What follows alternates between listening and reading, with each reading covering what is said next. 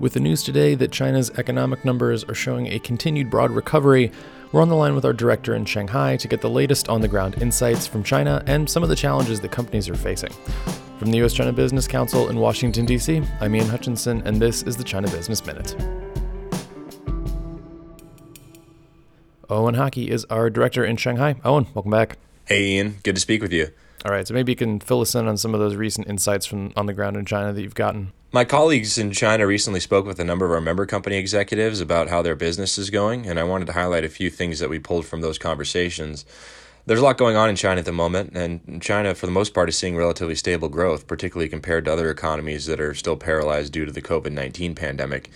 China was first to see the COVID-19 impact in the first quarter, but did recover quickly, while other countries are seeing sharp declines in economic growth as they're still experiencing lockdowns. China is expected to have overall positive growth this year, with some estimates around 2.3% for this year. They did see a decline in the first quarter when the pandemic broke out in China, but then this has recovered a second, third, and will for the fourth quarter as well. And what all exactly is driving that growth? During this period of time, China's seen strong exports, leading exports in medical devices and products that are used to combat COVID-19, as well as strong exports in consumer goods that are sent to markets that are struggling from COVID-19, where we're still seeing purchases, particularly online purchases of products, while those folks are in lockdown or some form of quarantine. The domestic economy also is relatively stable in China as people can move and spend more freely.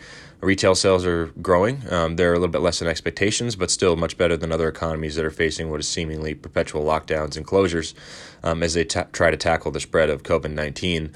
A number of our member companies in the retail space that are sourcing or sending product from China overseas have noted positive growth in their business. And what are some of the challenges companies are facing right now? In our recent conversation with companies, one challenge they noted is finding shipping capacity. There's simply not enough containers going out of China and space to meet their demand. So companies shipping product from China are facing challenges securing space for their products. This could be due to relatively strong demand overseas for product from China. As mentioned, exports are driving some of China's growth right now, but there's less also being shipped into China, so a lot of empty containers coming back to China. A number of companies we've spoken with that export from China, particularly in the consumer retail product space, have been seeing fairly strong growth, but noted that this is a challenge for them in securing space on containers.